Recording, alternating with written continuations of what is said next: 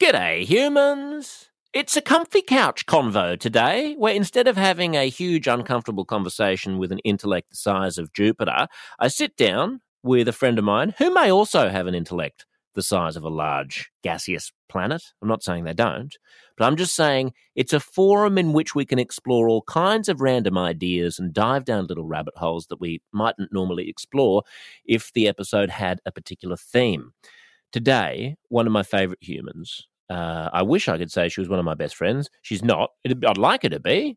Jessie, can you be a best friend of mine? Okay, good. We'll do that. Put it in the diary.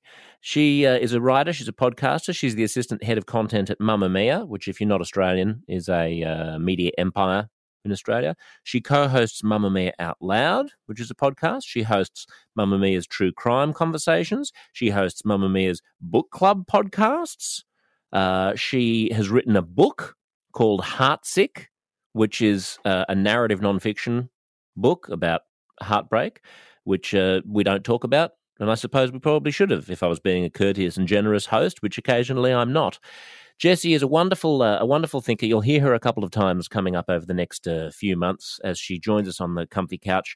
Today, we want to talk about Twitter, about cancel culture, about Alison Roman, who apparently Jessie likes, about cultural appropriation, which apparently Jessie is rather partial to. Look, I'm not going to explain what Jessie likes. She can tell you herself. Please enjoy Jessie Stevens.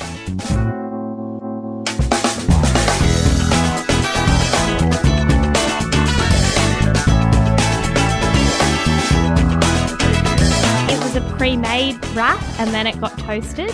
Yeah. But then it had It lettuce. got toasted. Yes. In the passive voice. Yes. You had nothing to do with the toasting. No. It was Who toasted delivered to me from the kind man who works in the cafe downstairs. Yeah. And I said, may I have that toasted? But I knew that the lettuce looked fresh and then it was going to go in the toaster and then the lettuce was going to be yucky. You know what's really yucky in a toaster? In a toasted sandwich? What? Avocado.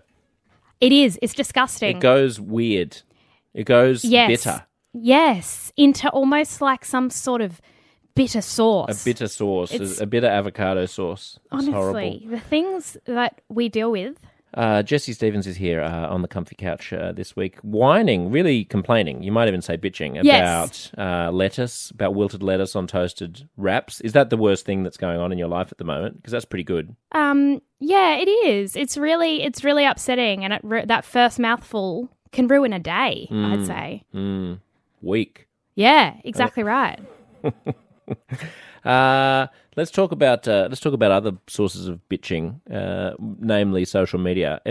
Let's expand the conversation from just food-related lunch stuffs to online digital technology. Yep. Were you tempted to start bitching about your lettuce wrap on some social media platform? If I was one of those people who tweets my day-to-day life as though it is at all interesting, I'm sure I would have. And I would have tried to come up with a witty one-liner about it's as bad as a blah or something ridiculous, and then I'm glad you didn't, because that wasn't a very witty one-liner. That's why I'm not on Twitter. It's as bad as a blah. I can't come up with witty one-liners, and that's why I'm not popular on Twitter. So are you upset that people are upset on Twitter? I hate Twitter so much. I spend so much time thinking about how much I hate it, and I allow myself 15 minutes in bed every night to hate scroll through people's complaints and feelings. You're following the wrong people, I think. Oh, I am, and I follow them intentionally. Are they people who are owning other people Yes. on Twitter? That's the purpose of... And are they retweeting things and then, Yes. sassing them? Exactly, Yeah. and they think they're really clever. And I watch these Twitter wars go on that to anyone else. Sometimes I try and explain it to my mum or Right. a friend, and I'm like, do you understand the Alison Roman thing? I think she was racist because she cooked a curry or something, and I try and explain it to someone. And Wait, their explain face, what that was, because not everyone is as online as Well, we are. look, it's always the case that if you look closely, it is a little bit racist. But Alison Roman is a very famous food columnist in the US, and she has a famous curry. Right. And then she made all this money off a curry, and then these people got on and went, hang on, you're not Indian. You haven't consulted with people who Cultural appropriation. Exactly, this is cultural appropriation. And then other people were like, but I really like the curry. Right. And then they were like, well, white women profiting off black labour, it became about that. And I was watching it going... Wait, where's the black labour? The black labour has come from years of, like, centuries, in fact. Right, millennia. Of black women's work not being respected. But who's the black woman here? The black woman is the woman who has made 1,000 curries and never made a cent off it. And then Alison Roman comes in with her white skin and her privilege. So the woman is hypothetical? Yes. She's an imaginary woman. It is all black women ever. Right. And Alison Imaginary Roman, ones or real ones?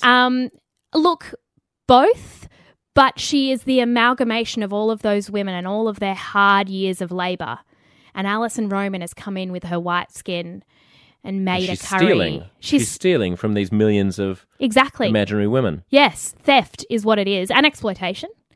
But wasn't there also something, for a start, I think it's hilarious to talk about cultural appropriation with countries as complicated as India, which have a huge success, actually, of appropriating everything around them. Exactly. Indian culture is a huge, wonderful, glorious, colourful mishmash of so many different things from so many different tribes within South Asia, anyway, including English. I mean, like, Indian English is its own unique delight. When people have occasionally, coming back to like people being assholes on Twitter, when people have occasionally accused someone of cultural appropriation for some sort of Indian thing, I have sent them an article which just delights in how wonderfully mashed up Indian English is, because there's a whole, essentially, dialect, or you might even call it language, of cobbled together English words in, I wish I had a list of it now, I'll probably drop it in after the fact, but wonderfully delightful kind of Indian turns of phrases that don't quite make sense in English but almost make enough sense, which evolved during colonialism. I love and that. And they've co-opted that, and that's not cultural appropriation. It is, but it's fine. Yeah, exactly. And culture is really complicated, and the ways in which it comes together and what's the difference between appropriation and appreciation, and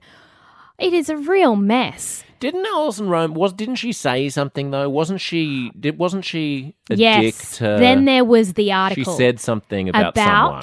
Marie Kondo and Chrissy Teigen. Right. Why do I remember these things? This is not... And we didn't even plan to talk about this. You wanted to talk about Twitter in the aggregate. Exactly. And social media in general. But I remember this so specifically. She had an article where she criticised Marie Kondo essentially for selling out.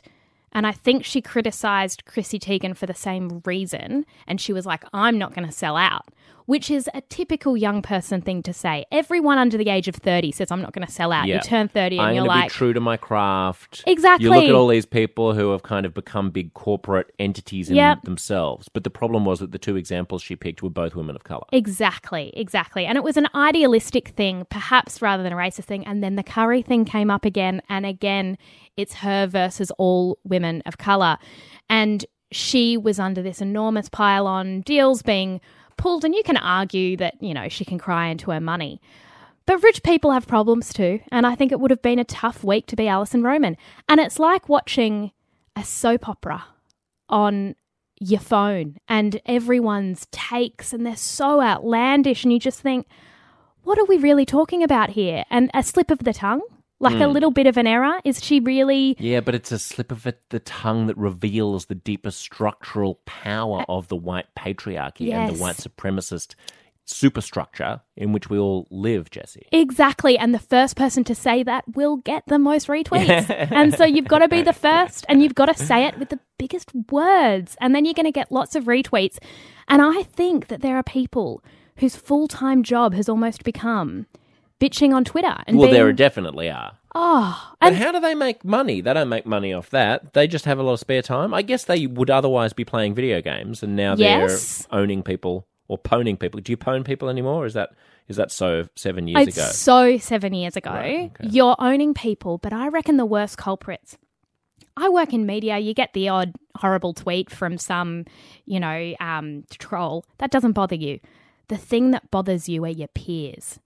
And the media, there is this it's the people with a little bit of traction who are commentators that are the worst and that can be the most cutting because they've got real power. If they jump on someone, you can ruin a career, or you can, undermine a really young journalist or whatever it is. And that's where it gets a bit scary. Well, yeah, I thought it was funny that you said that you don't have to care about it. I mean, that like Alison, it was probably a bad week for Alison Roman, because like I don't actually care about Alison Roman. I didn't even know who she was until this whole thing happened.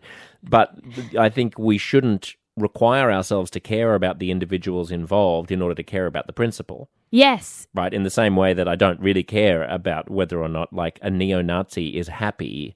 But I do actually care about neo-Nazis having the right to exist in a free, democratic, pluralistic society. Exactly. Without being jailed for their beliefs, regardless of how repugnant their beliefs might be. So, like, the principle of, like, not destroying a person's reputation and claiming that they are deeply racist because they cooked a curry and were critical of people who happened to be a different race, but they weren't critical in any way that is racially motivated. Yeah, that should worry us regardless of whether or not Alison is crying into her curry. That's the thing. And that's why I reckon I'm not just scrolling Twitter. I'm like... You're scrolling life. I'm scrolling... You're scrolling humanity, Jessie. Exactly.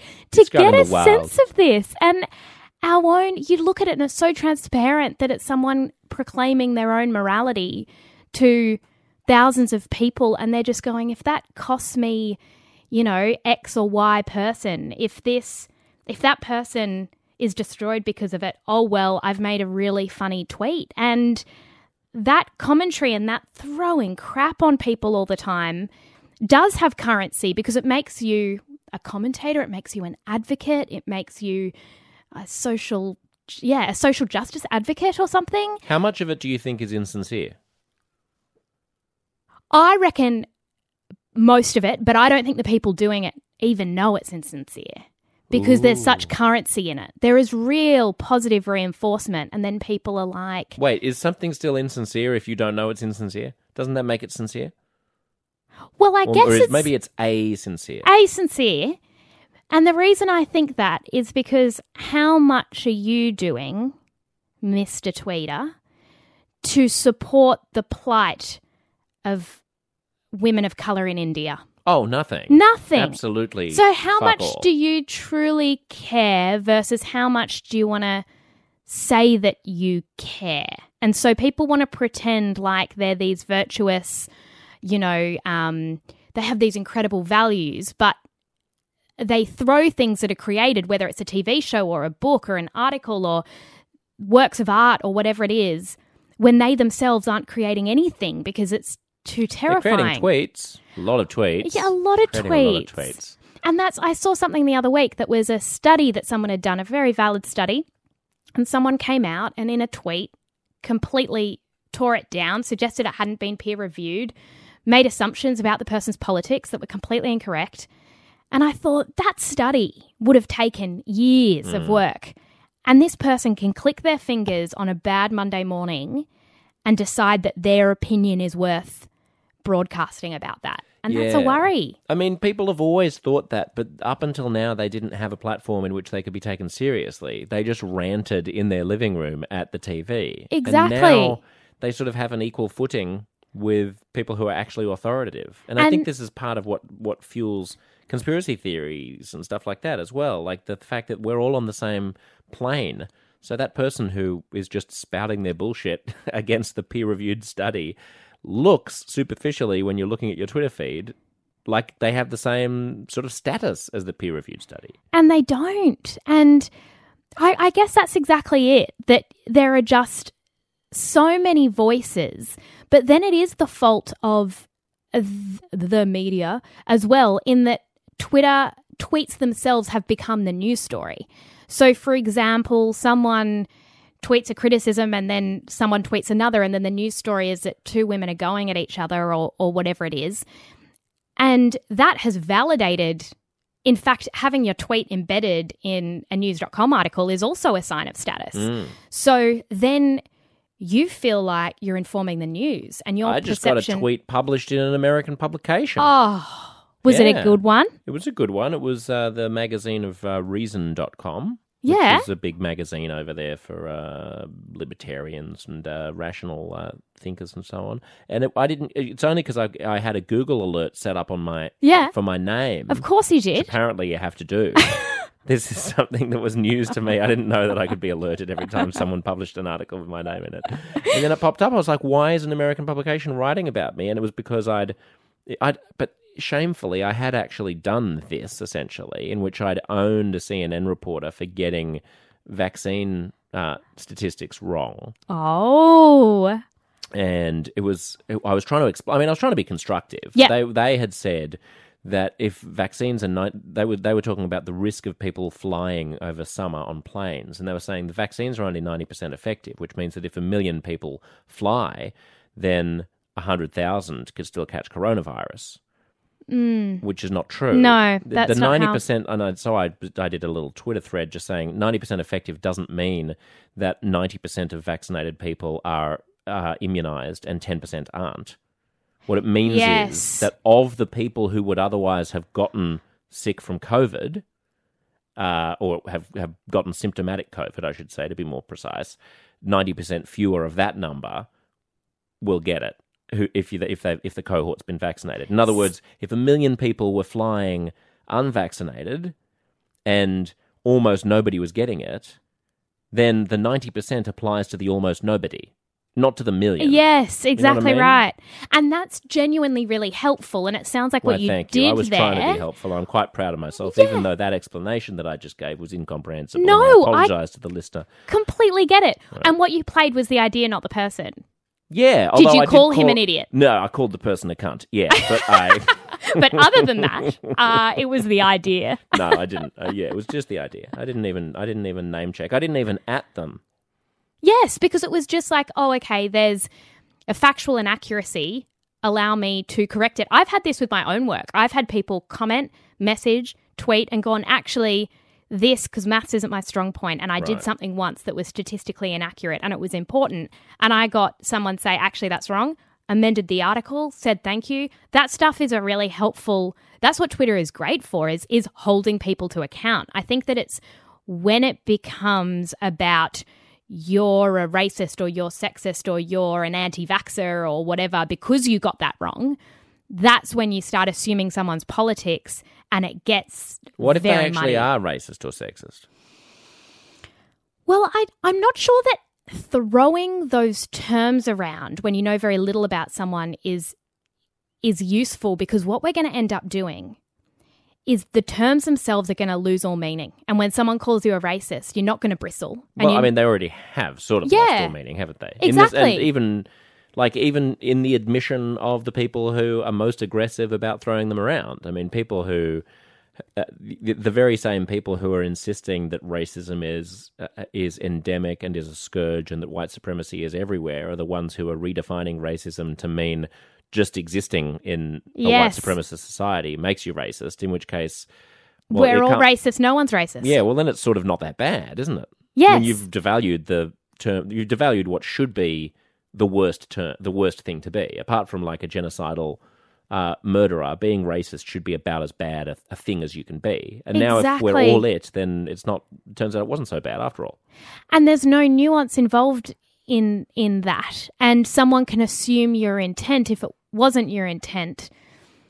And it's the same with, a misogynist. A misogynist hates women. That's a really big call. Transphobic.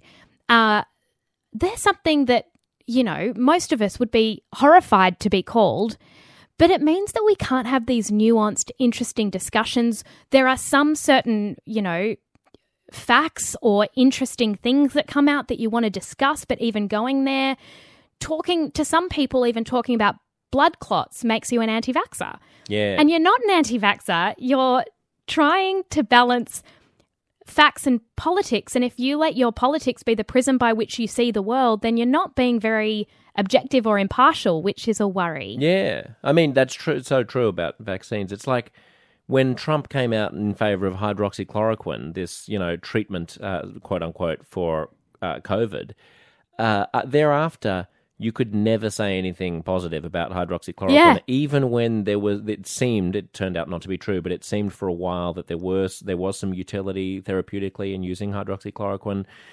But to say so was to side with Trump and to put yourself on that side of the political aisle, which is very silly. Phobic's funny. you just mentioned transphobic and homophobic. Why are there some things that we just decided were phobias and rather others than that isms? were, well, yeah, or like, I mean, anti-Semitic. Yeah. You're just anti-Semitic. You're a Jew hater. You're yes, you're anti the Jews. Shouldn't we just say anti-homo instead of homophobic? You know why, or I reckon? anti-trans? Because I reckon that language... See, I think we should cancel each other for even using the word homophobic because it is probably steeped in homophobia, which is that for a while people believed it was... It's like the gay panic defense. Like for a while people actually thought that a fear of someone who was gay was somewhat legitimate, you know? And that is in living memory in a way that perhaps other language isn't. Like, I feel like... I see. Do you know what I mean?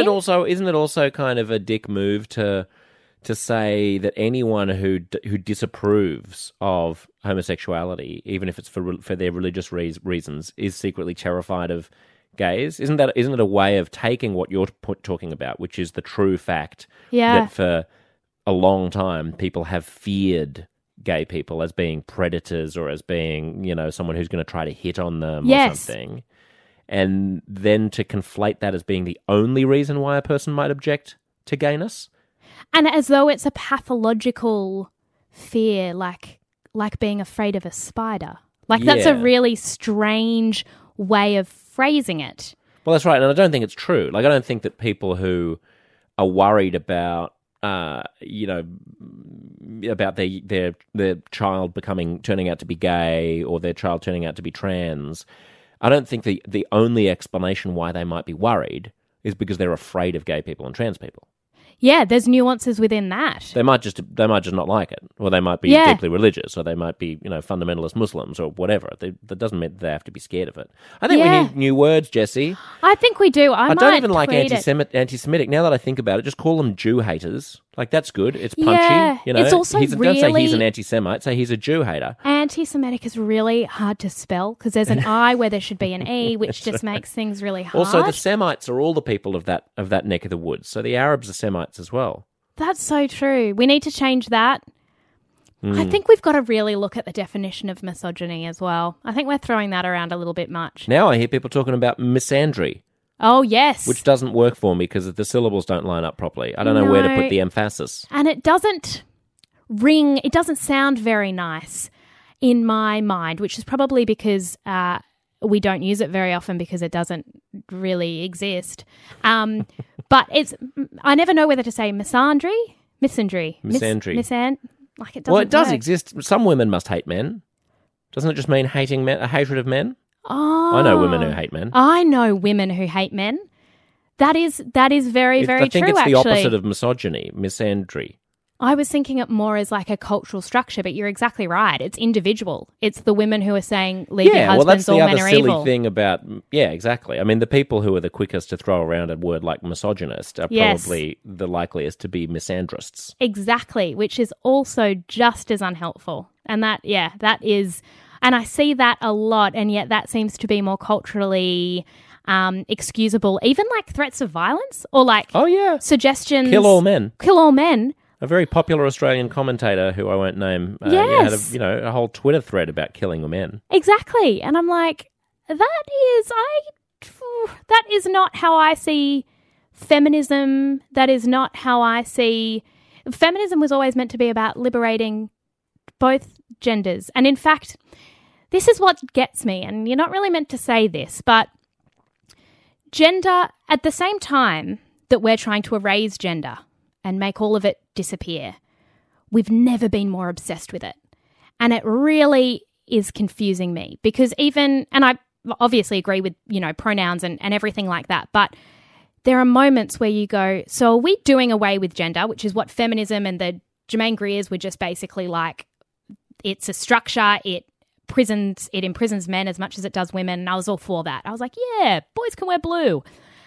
But now it's like we've never been more obsessed with classifying people, which also doesn't work. And so if you hate all white men, then in fact you're doing the exact thing that you didn't want meant to do to you, which is a real paradox. Yes, it is a paradox. And I think I feel a bit sorry for people who are trying to be activists in the trans community specifically, because the community has so many subsectors that all actually disagree with each other and Same with disability. disagree with, that's right, and sort of disagree with feminism in some ways. Because if you're non-binary, then you don't believe in gender, right? You think it's all just sort of made up and who cares? But if you're a binary trans woman, you believe deeply in the reality of gender, and you believe that you were born into the wrong body, and that. So, how does that mesh with your non-binary, quote unquote, allies? And I was actually interviewing a wonderful trans woman who's a Fijian Australian, and she transitioned like 30 years ago when it was a lot more difficult than it is today, and I could sense a certain terseness and like abruptness in her manner when I started talking about like gender fluidity and non-binary and all this stuff, because I feel like she feels, well, I've like fought a really, really long, hard battle to be a woman. Now, don't tell me that category doesn't exist. And similarly with feminism, like you mentioned Germaine Greer, I mean, part of that era of, was it second wave feminism, I guess, in the 1960s? I think so, yeah. Her and Camille Paglia and all those types of people was like, there is something intrinsic about the experience of growing up as a girl in modern patriarchal societies that is a source of formative experiences and a source of solidarity for all women. And to now be required to pretend that that's not true, because you might offend trans women because they didn't have the experience of growing up as a woman, is a little bit of a slap in the face, maybe, to the second wave feminists and to girls. And then if you're a trans person, you can get on Twitter and tweet something that is true to you, that is offensive to the trans community, and then be cancelled by the trans community. And it's like, oh yeah. So if you don't get an opinion, and I see the same thing with the community around people with disabilities, and I was speaking to someone recently who said, there's no such thing as a disability community and there's no such thing as a trans community because there are so many different individuals within it. With disability, you have one advocate who is speaking, and this isn't their fault, this is, the way culture works, but on behalf of deaf people and blind people and intellectually disabled people and physically disabled people. They are such different experiences that you can't decide how everyone in that community must think and then police it. And that's what you see, is that policing of thought and conversation regardless of identity, and never mind if you don't even belong to that identity and you have an opinion, because then you're silenced immediately. In some ways it's easier for people to be critical of people like us who are cis people talking about the trans community, because then they can just say, well, you don't have any standing to talk about this, which I think is actually a bullshit move anyway, because we all it's like when people say that, I once got into a huge online spat talking about people being nasty online and making mountains out of molehills when I was on Joe Rogan's podcast, and You were on Joe Rogan's podcast? Oh, 6 times, baby. I know what I'm doing tonight. Oh, my God. And he was saying, this was actually the last time that I went on, so maybe we had a falling out or something, but he was saying that we shouldn't talk about abortion because that's a women's health issue. And I was like, well, hang on. To the people who, and I'm pro-choice, but to the people who think that abortion is murder, it's not just a women's health issue. Because the whole question is whether or not a baby in a mummy's tummy has any standing at all, or any rights, or deserves any of our concern, or is it just an appendage like a piece of flesh? Even if it has a brain and neural activity and a heart that's pumping and stuff like that. Like, that's the question. You don't just dodge that by saying it's a women's health issue. And he was like, yeah, but you don't stand the risk of ever being pregnant, so you don't have a right to talk about it. And I was like, that's not actually true. We're all in a quorum of society here. We're all in the demos. We're all part of constructing what kind of moral universe we want to live in, and therefore we all have standing to talk about whether or not we think that 8-month-old babies can be killed in the womb, or whether 2-month-old babies could be killed in the womb, or whether indeed after birth maybe infants should. Maybe there should be, some philosophers say there should be a 3-month period in which you can terminate the life of a newborn infant. These are all big questions, and just to say that because they don't apply to you, you don't have standing to talk about them, I think misses the point of what it means to be a citizen, and what it means to be a citizen in an advanced democracy where everyone has their say. And it's the same with the trans question. Like, we can be accused of not having any standing, and obviously our conversations should always be done with care and sympathy and empathy and love. But it doesn't mean that we have to just accept anything that a spokesperson from that community says we should accept, especially when people within that community themselves disagree about it. And they are kicking their own people. I mean, like Buck Angel, do you know Buck Angel, a porn star? Yes, I know that name. Yeah. I mean, I've interviewed him as well, and he's a complete... Like, he does not buy into any... I mean, he's been trans for, 40 years or something, and he doesn't buy into the hysteria at the moment, and Caitlyn Jenner doesn't either, and they are persona non grata. Now, Dan Savage is the latest person to be kicked out of the LGBTQI club because he said something in support of Jessie Single, who had written about detransitioners. It's crazy. It's like a purge. And you can't ask questions. And... I suppose then this is the question, even with, I see it with fiction and with writing and characters and what you can and can't write. But I have a friend who's a PhD researcher and has studied her whole, career now on deafness. And that's because both her grandparents were deaf, and fascinating story. And she did an incredible journal article about the deaf community, and she submitted it to a journal, and the journal said, "Thank you very much. We do not accept articles from people who are not themselves deaf." This is PhD academic level research done by an academy. Years and years of data and statistics and interviews and everything in it. And that really isn't fair on communities themselves, that just because you're a person who happens to be deaf, you need to dedicate your life to advocacy. And I think it's the same with lots of different... I'm not a refugee, but I can look at the refugee plight and go, that's something I'd like to advocate on behalf of, or, have a cousin with an intellectual disability. And I'm like, that's something I care about. He can't speak about it because he doesn't have the language. I do. And then I do. And there is criticism because I'm not someone with a disability. And you just don't know how these discussions are ever going to get anywhere if we can't respectfully disagree, for starters, and then start getting really personal about you and your politics and, what I secretly think as a person. It's so tokenistic to say that you have to wheel out the deaf person. Yes. To make a good point. Like, you've already got the study done. You've got all of the data collected. You've written it up and it's been peer reviewed. But in order to get it read, we got to bring in a tokenistic deaf person to hand it over, like there's some puppet. Is there anything more objectifying? Yeah. And to suggest that someone should change their subjectivity, or that somehow, of course, it influences your perspective on things, but it's objectifying and it's tokenistic to people who might be deaf or disabled or whatever. It's also an interesting question about who is really the most moral actor in advocacy. Because when you said, you suppose you want to advocate on behalf of refugees or on behalf of people who are living with disabilities who can't advocate on behalf of themselves, I mean, that would be the most moral thing to do, to advocate for something where you have no personal possibility of gaining from it. But in a strange way, it's inverted to say that you shouldn't be part of the struggle because only people who are going to benefit from progress in the struggle should be part of it. Because if you're talking purely ethically, well, of course they're going to want to struggle against it because they're the ones who benefit if they succeed. It's a bit weird, but you get called. Of course, a gay person is going to want to favor gay rights, but what really matters is when the non-gay person favors gay rights. Exactly, and then you get called a white savior or you're hijacking someone else's political cause. I've heard this one a lot, you're taking up the spot of someone.